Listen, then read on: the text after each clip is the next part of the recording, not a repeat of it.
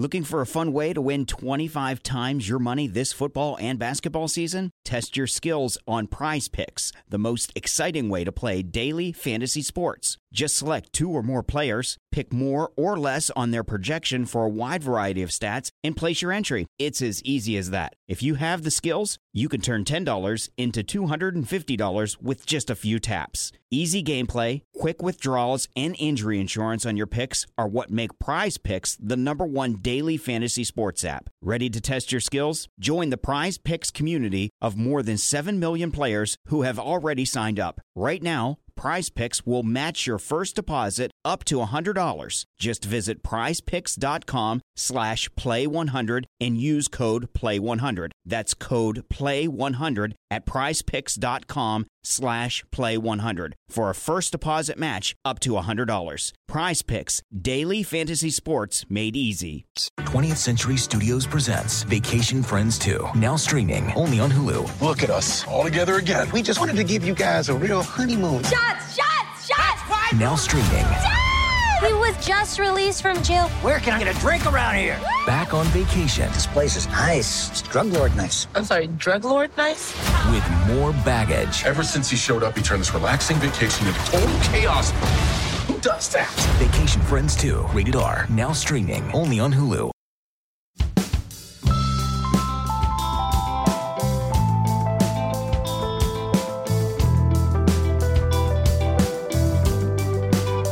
This episode of Red Inca, we talk about what happens when you go from the person everyone wants a piece of to a voluntary 12th man in county cricket. And the story is told by the man himself. My name is Abhinav Mukund, and I play cricket, speak cricket, love doing things cricket. His career started the way that quite often legends do. And since then, it's been a bizarre journey from batting with Rahul Dravid in a test to being paid £30 a day to run drinks at Leicestershire. We chat about his career, mental health, suicide, speaking out, and finding happiness when life goes in another direction. Just a warning going ahead, this is actually quite an uplifting and fun episode, but there are some darker topics in there, including a young man who took his own life. So just letting you know beforehand that will be mentioned, but I hope that the overall story is quite positive and you enjoy the episode.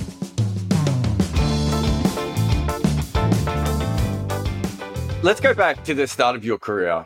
I'm going to assume, and you might correct me if I'm wrong here, but I'm going to assume that you started off being a bit of a child prodigy, that you did very, very well. You were in the Indian team at an incredibly young age, and that your first real failure was probably as a test player. Are you one of those sorts of people? I think it's fair to say that, to be honest. Look at the other guys around. Looking back, when I was 21, I was playing at Lords. I had no clue which fork to use, which spoon to use for which sort of food that they were serving. So I was still learning the art of using the right forks for the right items on the table. So yeah, I was 21. I kind of got my test debut because a couple of senior players backed out. I played in the West Indies and life hit me. This happens, I think, more than people know, because to get to Test cricket, generally, you have to be incredibly gifted, don't you? And then to get to Test cricket at a very young age, everything has to go right. You know, you can't have any key injuries. You can't have any form slumps. Like almost everything has to be going on an upwards curve. So either you have like let's say a Jimmy Anderson type thing where no one knows who you are till you're 18, and then everyone's so excited they throw you in the team, or you have the Sachin way of doing it, which is everyone knows who you are at a young age and it just keeps going up until you get to the team. And I remember Michael Clarke really, really struggling. He came to the team. I think he made 100 in Bangalore. Everyone was like, oh, how great's this guy? And then he went through this dip. And he'd never had a dip in his life because he'd always been really talented. When you were first out of the team, what was the first thing that you tried to process? How do you process it at that age? I didn't take it too well. I thought I was supposed to be in the team for another series at least. I'd be very honest, because the entire team had a very bad series. The England tour of 2011 is quite well documented, and the entire team had a bad run. I played 2 test matches, and a lot of people didn't know that after the 2 test matches, there was a tour game. And on the tour game, I got 100. So after that, I thought, okay, I think I've saved myself a little bit here. And then the next 2 test matches, I didn't play, and then I was out of the team. And that's it. That was the last time I wore an India test till for another 6 years. So I came back to India and I got a lot of runs in domestic cricket. And the next tour was against West Indies, and my name wasn't in the playing sheet, wasn't in the squad. And obviously, I was really, really disappointed. The honest truth is, I didn't take it too well. When you were playing the early tests, I'm trying to remember your record. You said you played 2 tests in England or 1 on that series? I played 2 tests in England. I played 3 tests in the West Indies. So I got picked up to play in England. So I was at Lords. You made runs at Lords. I remember that and thinking that you were quite green. You looked like a very young player, but I thought you handled Lords quite well. And what was the other test? What am I missing here? Oh, Nottingham. I had forgotten you played at Nottingham as well. Okay, so I now worked out that I've been at a big chunk of your test career because I was also at Bangalore when you played Australia. So my thoughts were that you're a young player. You obviously had made a lot of runs coming through, but you probably weren't a full test player at that stage. Is that a fair assessment of your game? Yes, I didn't know what exactly Test cricket was about. It's a very difficult thing to explain because right now you have the IPL and then you have international cricket. So IPL is as close to international cricket as you can get. Domestic cricket, on the other hand, is not as close to Test cricket as you can get. And the reality of it is very different for players only playing when you play abroad. Playing in India is one thing. There is a difference with playing with a Duke's ball and playing with an SG ball.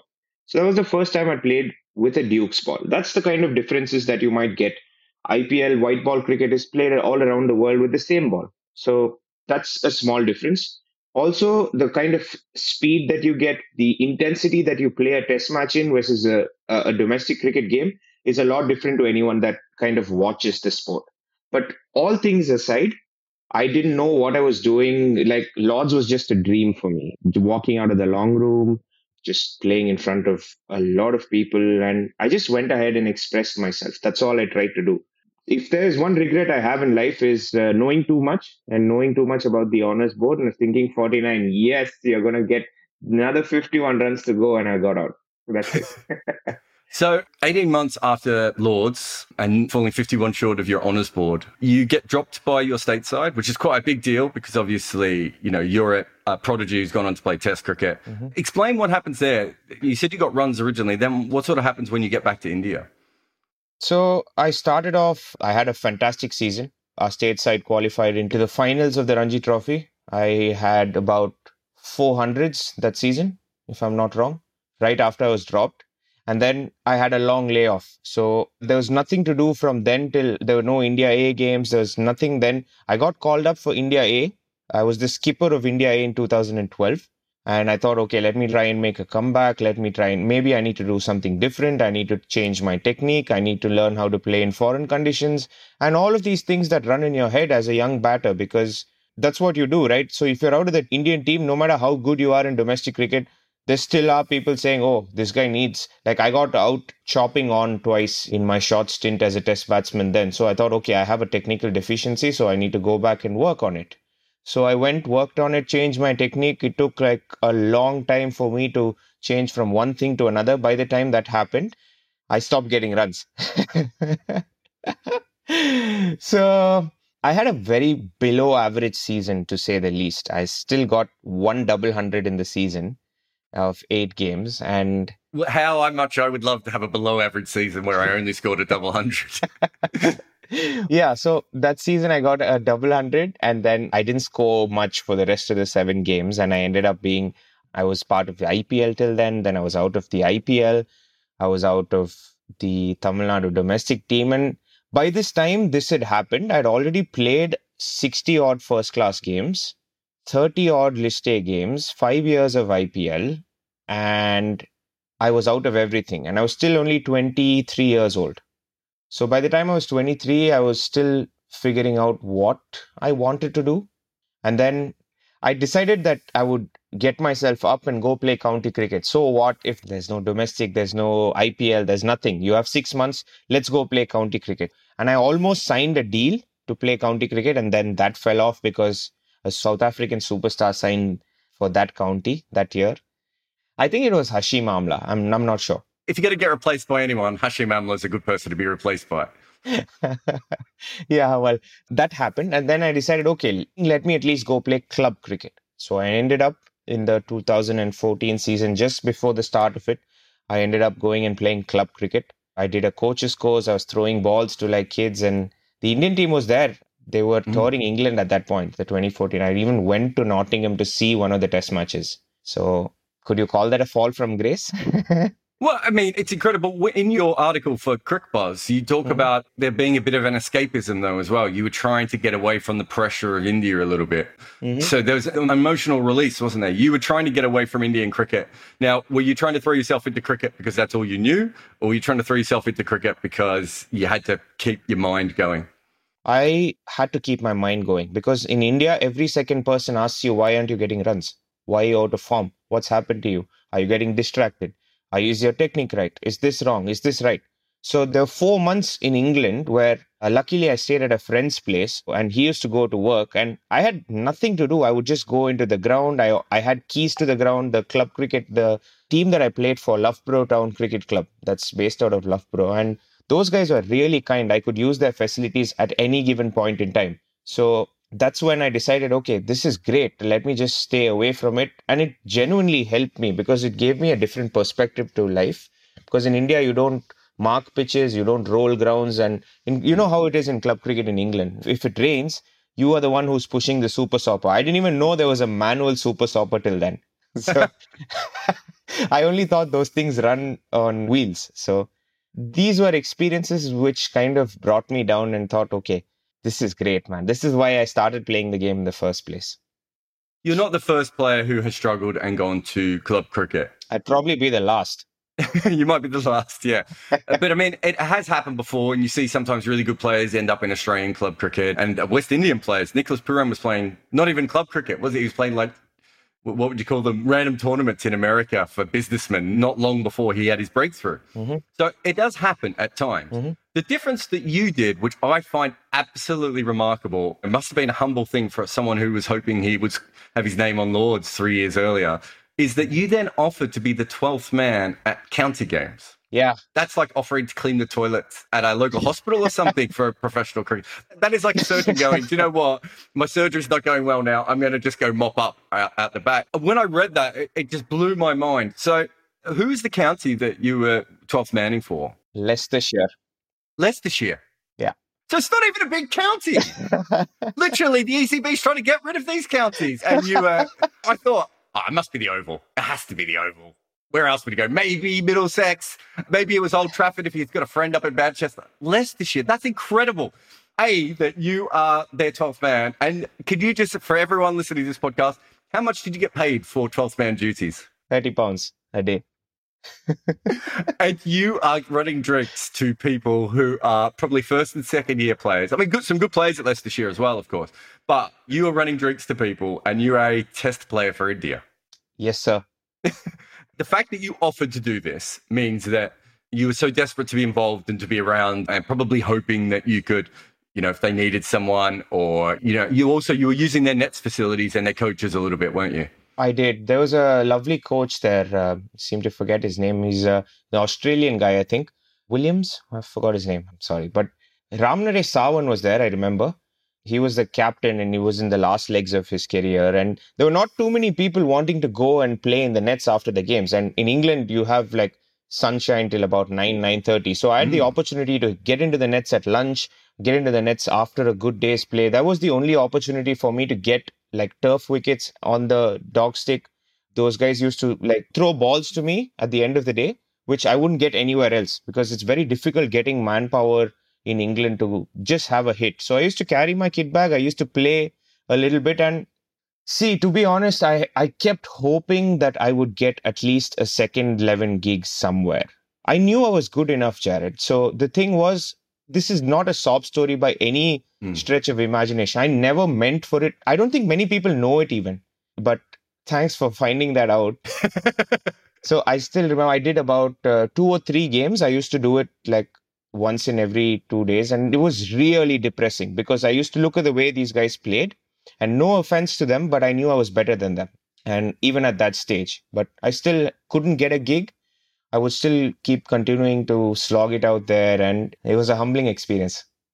Well, I mean, talk about being a humbling experience. I'm assuming the Leicestershire players know who you are. I mean, we're talking about cricket. So it would take about 5 minutes for the rumour mill to get around to be like, that's not just a random guy. That's...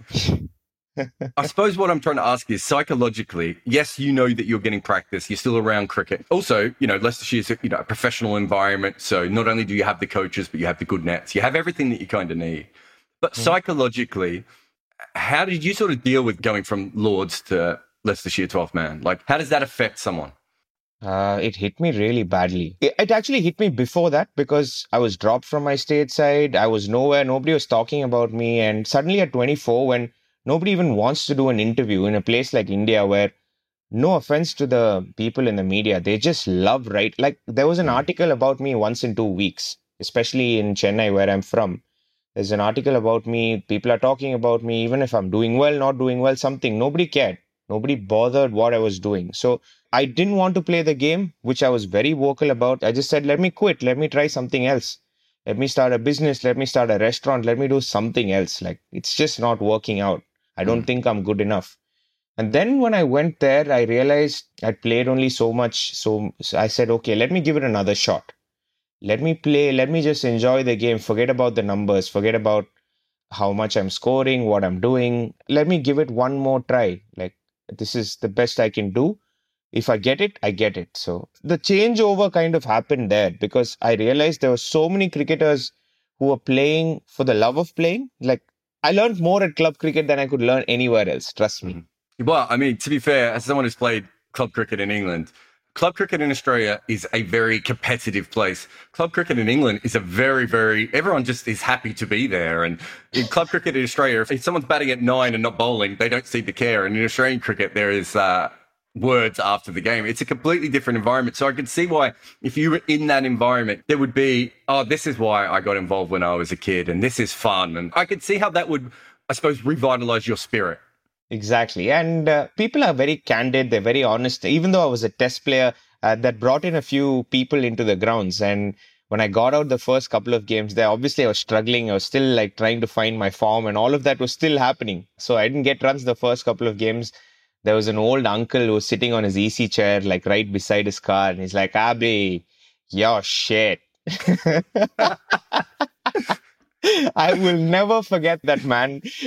I looked at him and I'd be like, wow, that's the first time anyone said that to my face. I want to go back especially when you're a young Indian cricketer, everyone wants a piece of you. And, I've had some friends who've been Indian cricketers before. And there's that thing of, I remember coming out of Lords with Rahul Dravid because we've been filming together and we came out at the same time. And suddenly, I don't know where these 50 people were, but suddenly there were 50 people and all of them wanted Rahul Dravid to the point that he got in his car and someone just got in the car with him. And Rahul Dravid, you know that ad where he pretends to be angry? I promise you, on this particular day, there was no pretending to be angry. He's like, what are you doing getting in this car?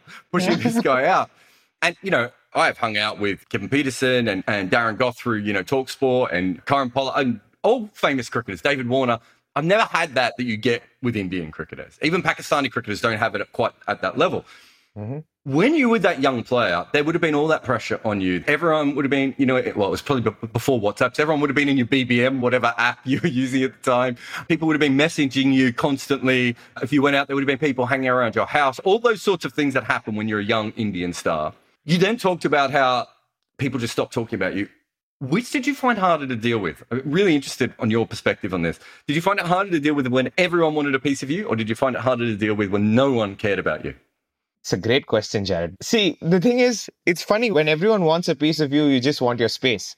And when you have your space, you want everyone to get a piece of you. It's the irony of being in the public eye, I guess. And unless 2 or 3 people write about you well, people don't know who you are. That's the truth. And it goes hand in hand. People like you exist because of people like us, and it's vice versa. Sometimes we forget that more than you guys. And I genuinely believe that it's something that goes very much hand in hand. Like there have been times when I was a younger player that I used to avoid talking to journalists. Oh, what is this? Another interview, this, that. Why should I do it? But then I realized the value, because there you would be playing a game in the eastern states of India, which no one would bother to watch or see. And there will be one guy there at the stadium coming out and watching the whole day without an AC. And I genuinely respect these guys. And that's why then I started to realize, yes, okay. I understood their value more after being ignored, I guess. So So you play in the UK, you find this love for cricket again. You know, you're very good at facing dog stick in the nets at Leicester. You then go back to India, and what happens then? I go back to India and I was actually made to play a preseason tournament. So I played a preseason tournament, which I hadn't done because I had to prove that I was still good enough to play for Tamil Nadu in the Ranji Trophy. And I did that. I did really well there. And I got back into the Ranji Trophy setup, you would so call it. I played the whole season the previous year, but I was dropped from the one-dayers. So I had to kind of get back into the side.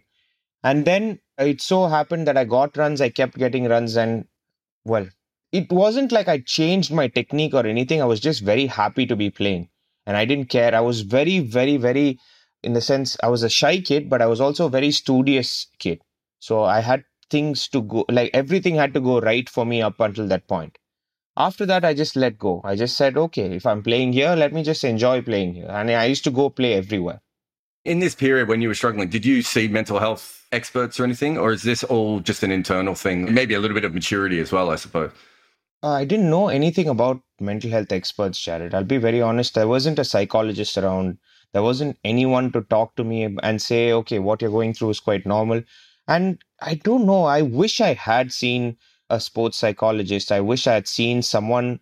I wish I'd known that there was something like this available. It's a very scary thing to go talk to your coach and say, I don't feel like playing this game when you know your place is in jeopardy. It's a very, very scary thing to say that. Like he's just going to drop you, right? Like, you need to talk to someone who isn't accountable for your actions. So that's why I always feel there should be someone else involved. And I've been very vocal about it. It's a very, very difficult thing to express in our country because the minute you back out, there's not one or two or five. There are about 100 people waiting behind you in line. So when do you take that call? Has anyone taken that call? It's very difficult to do that. It's interesting when I read your story. So I was working on a story for quite a long time, and hopefully I'll get a chance to finally finish it on PK Dharma. Do you remember PK Dharma? He played in Tamil Nadu. God. Did you play with him? Yeah, he was in the same school as I was. He was my junior. Oh my God, I didn't realize that. So I'll tell you, I talked to a lot of the coaches that he played with, a lot of the senior players that he played with.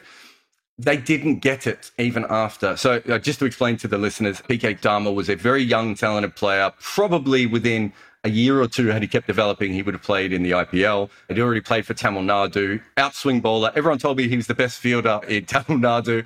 And sadly, he took his own life. And I talked to a lot of people around him, family, friends, coaches, a few players that he played with. There felt like, to me, that there was a real attitude of, you need to toughen up.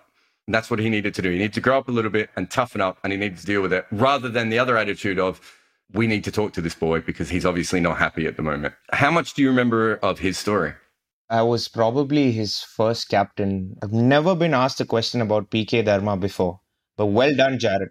I should have said to you when you asked me what the chat was about, but it was only just then. I was actually putting everything together. When you were talking about mental health, I suddenly went, well, wait a minute. If you're in Tamil Nadu, PK Dharma was, what would he have been, about 2 years younger than you, a year younger than you? He was a year younger than me, so I was technically his first captain in under-13s. We played junior cricket together. We went to the same school together. He was a year junior than me.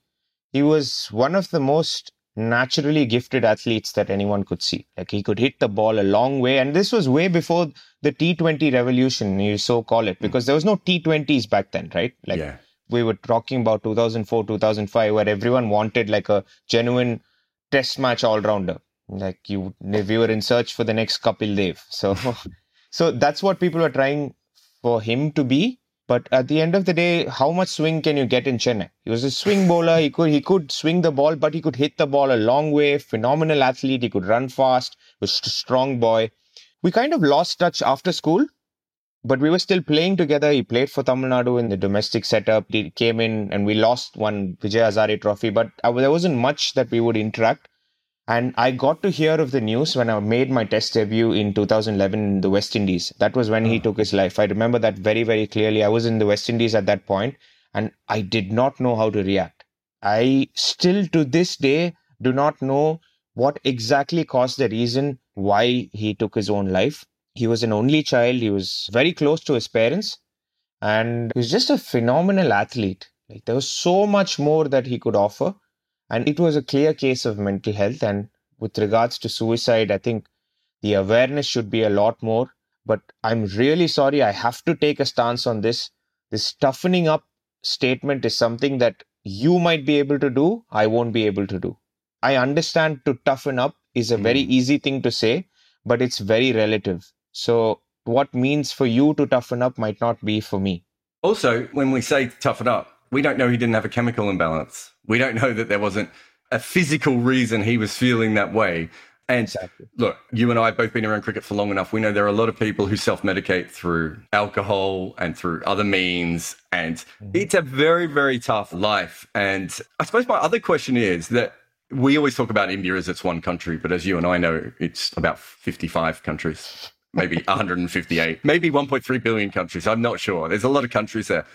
Tamil Nadu has a sort of, do you think that mental health is seen differently in every different area? So when I was looking at the PK Dharma story, one thing I came across was there seemed to be a very high suicide rate amongst young men in Tamil Nadu. And there seemed to be almost like a romanticism of it in the cinema that was brought up. Do you think there's something about mental health that is specific to the Tamil Nadu region, or you just think it's young men in a professional athlete, especially in cricket, because it has, unique pressures? It's gotten worse progressively, Jared. From back then till now, I think it's gotten worse progressively with the invent of all of these reels and TikToks and all of those things. People going live and announcing that they want to take their own life on social media. I think it's a very irresponsible thing to do. But it's not specific to any region, I think it's a bit unfair to say that Tamil Nadu has a high suicide rate. I'm not even sure about the numbers. That was when I looked it up, and that was a few years ago. And to be honest, I couldn't find numbers that were accurate enough, but there are a lot of articles suggesting it. Mm-hmm. It's a bit like in cricket. We always say that the suicide rate is higher, and I wonder how much we just started documenting it earlier so that we have it. But no, that's why I was asking you. I'm trying to work out if this is a thing, because I would assume that once PK Dharma's story happened, I would have thought there would have been a movement through, especially Tamil Nadu cricket, to start to bring sort of mental health forward. And I haven't seen it. Yeah, it's something that I've been quite vocal about. It's something that is kind of missing in the entire Indian system itself. I think there are a couple of IPL teams now that have brought sports psychologists on board. There are people there, but it's a very difficult thing to afford for younger kids. And that's the target audience. The kind of people... I know of so many, forget cricketers even. There were so many people playing on my school team who couldn't make it. They're still working in corporate jobs, but they still love the game. There are so many guys, I've been one of the fortunate guys that made it, but there were many guys who didn't. And that's a kind of a big loss for a lot of people, right? So it's not something to be frowned upon or laughed about. It's not a taboo anymore. Like, you can't say it's a taboo. It's just that the available options could increase. The options of seeking out help, of seeking out people, I think that could increase. That is something that we all could work on. One of the other interesting things is you've obviously written about your own mental health a little bit, and you've talked up about it, but you've also talked about, was it the Fair and Lovely skin products? And you've talked about racism, about your own skin color, the way that you've been treated, and you realize that other people have been treated. We do get a lot of Indian cricketers who become politicians, but they usually sort of follow the sort of BJP sort of mold. You know, I'm thinking Gautam Gambhir, even Sri Sant was involved. What you have done is sort of something a little bit different. You're speaking up about individual issues that bother you, that are quite progressive issues, really. Mental health and skin color are quite progressive issues. Is it just a frustration at society and you feel that you have a voice, or why have you spoken up about these sorts of things? So if there's one thing I believe in, if you want the society to change, you should change yourself.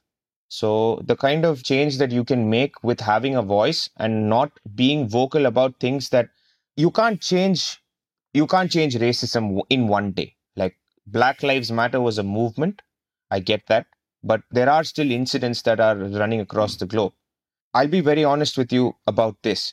The minute I wrote my article about racism, there were friends of mine who were scared to call me by those names. There were friends of mine who used to call me all of these funny things. And then really close friends, and the way they call you doesn't matter. Like, at least I'm okay with that. But if a third person, I've been called all sorts of names. And as a young cricketer, there is a very, very big impact on your mental health because of that. You suddenly feel like you're not good enough. You suddenly feel like there are so many things. It just accumulated and went to a stage where Virat Kohli posted a photo of me and I was just standing right there and said, hey, I can't even see you. So it just culminated into a lot of thoughts from a young age, and it kind of only happens to the darker ones. I don't know why it just happens there, and I just wanted no one else to go through the same thing that I did. So I just wrote down what I felt. And it's not to make a change to the society. I've never, because I don't know politics. I'm very clear about that. I don't know anything political politics. I don't know manifestos. I don't know any of that. But what I do know is my own experience of facing all of these things. And I wanted to write it down so that people talk about it. People at least think somewhere in the head before saying those things. Oh, this guy has written about it, so I will not say this to the next guy.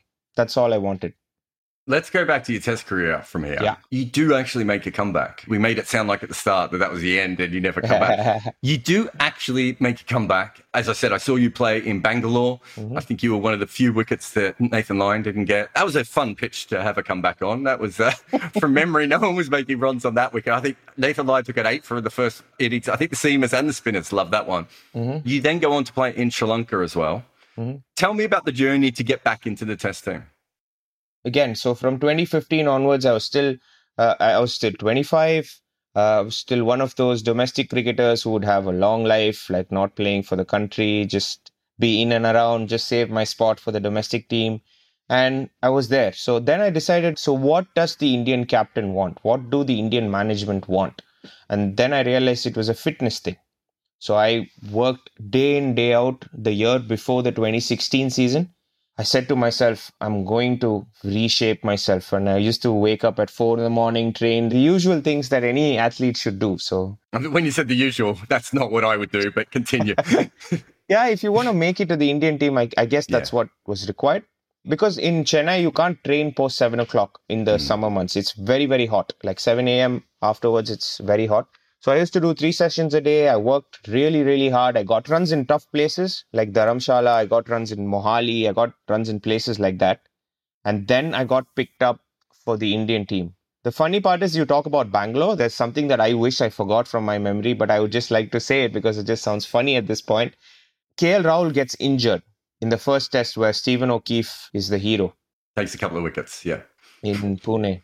Yeah, so Ravichandran Ashwin bowls to Steven Smith. KL Rahul gets injured. I come into field at short leg. And trust me, like I think even my son right now would catch that. Like a dolly at short leg and I drop it. Is this what you waited 6 years for? He goes on to get 100 and it's one of those things where it's like, my God, you're just destined to be... To be fair, you're lucky. I'm one of the few people who remember this. You're not the only person who dropped Steve Smith in that innings. You might have been the one who dropped the easiest catch, but you weren't the only person who dropped him. So you only have a third of the blame, I think, if I remember correctly. Okay, so you're 12th man, and then everyone doesn't want to look at you in their change rooms afterwards. Yes, precisely. Like, who is this guy? But you still get selected for the next test, because Pune, and then it was Bangalore, wasn't it? Yeah, I think KL continued to play, and Vijay gets injured. So I come in place of Vijay. 0 first innings, I think. Second ball, third ball. And then the second innings, I get like about 12 or 13. Like top-edged Mitchell Stark for a 6. But it was a difficult wicket to play on. And then I realized, okay, I don't need to continue to change to do something. If I get another opportunity, let me just go ahead and do what I know best. And after that, I didn't get an opportunity again. I was selected in Sri Lanka as the first choice opener. I didn't get runs in the first innings, but second innings I got 81. I should have got 100, but I got 81 and that was my last test match. Let's focus on that a little bit more. You made runs at Lords. I know it was only 49, but you feel like you're in. You had a very big partnership somewhere in the West Indies with Rahul Dravid, maybe a 100-run partnership with him early on. Did you ever feel like you were Test cricket quality player? I did. I genuinely did. Because the only difference that I would say is somewhere in domestic cricket, I don't think a lot of people talk about it. Once you get to that 50 mark, right? It's just a number. But once you get to 50, you get to 70 or 80 very, very quickly. Because the intensity in domestic cricket is when people kind of just let go. They just go through the motions, especially post-lunch. The 50 to 80 is an easier grind than in Test cricket. In Test cricket, every run is a grind. And I'm sure a lot of people, a lot of players that you talk about will tell you that. That's where I realized I've got 2 40s and a 60. And I kind of lost my concentration in St. Lucia. I lost my concentration a couple of times, but that to me was the biggest differentiator between domestic and international cricket. But I genuinely thought I am good for Test cricket. For a second, I never felt that I should not be here because I'd scored a lot of runs by that point. I'd scored tons and tons of runs in domestic cricket, and I believed that I could play Test cricket. You averaged 48 in first class cricket, or 47.93, I think, if we're being technically correct here. You are early 30s. Were you 32, 31? 31, yeah. 31. There's still a chance, isn't there, that you can get a comeback? Or is there not? Am I just being... There have been stranger comebacks than yours, like, someone like Chris Rogers, who Australia just ignored for years. And there is still a chance for you to make a comeback, or you're just like, I'm a first-class cricketer and a cricket commentator now? So me being a cricket commentator was actually out of necessity, because playing first-class cricket in India is probably not as financially great as being a first-class cricketer somewhere else in the world. So if you're not doing anything during the IPL, if you're not involved in the IPL, it's not lucrative enough. That's what I would say. It became something that I did by choice. Now I enjoy it. I love commentating. I'm quite a regular there. I enjoy the analysis. I love watching the game with 34 cameras at my disposal now. So it's a fun thing to do. I really enjoy being a part of it. There was no first class cricket this year because of the COVID situation. And I'm just actually kind of on the fence about what I want to do, where I'm going from here on. Because believe it or not, Jared, I've played 145 first class games and I'm 31. So that's the sort of number that you would expect in India for someone who's 35, 36. So I decided the break that helped me was great, but I want to reevaluate my options and see where I am now. So you don't know if you're going to continue. Is that what you're telling me now? Or you do know? I don't know. I don't know what I'm going to do because there's still a while for our domestic first class season because I'm right now in the IPL, commentating, of course. I know for a sure fact that I'm never going to play IPL again. That is something that I do know.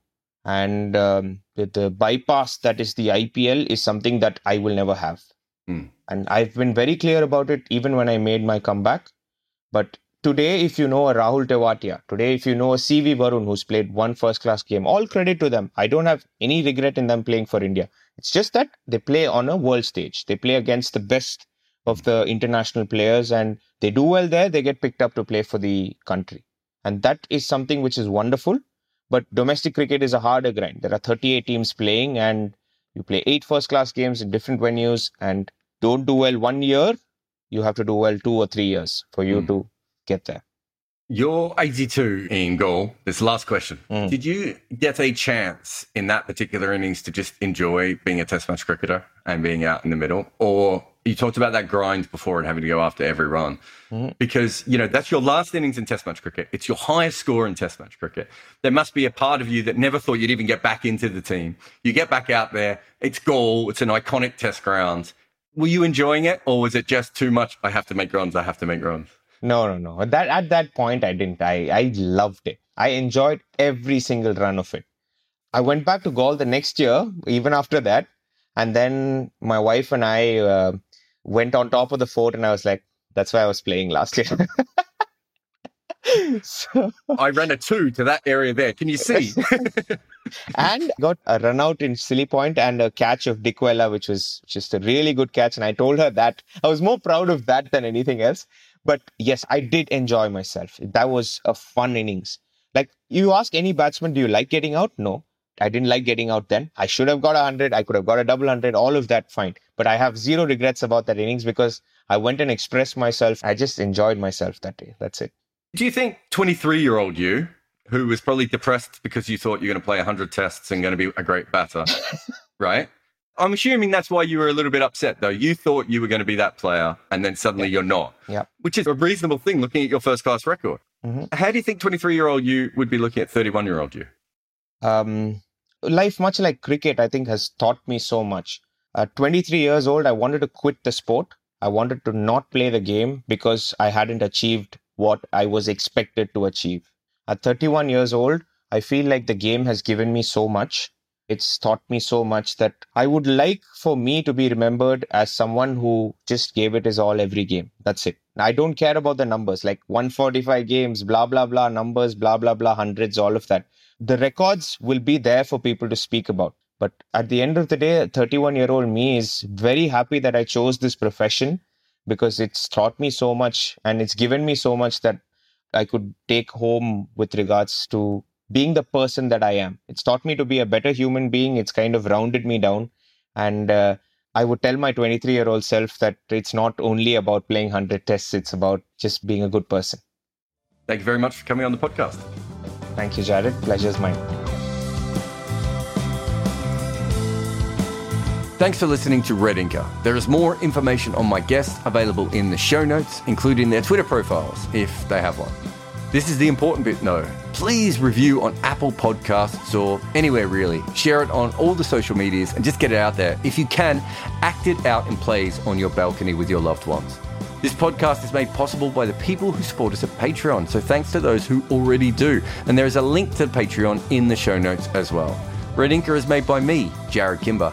Nick McCorriston makes everything sound better for your ears, and the theme tune is called The Prisoner by the Red Crickets.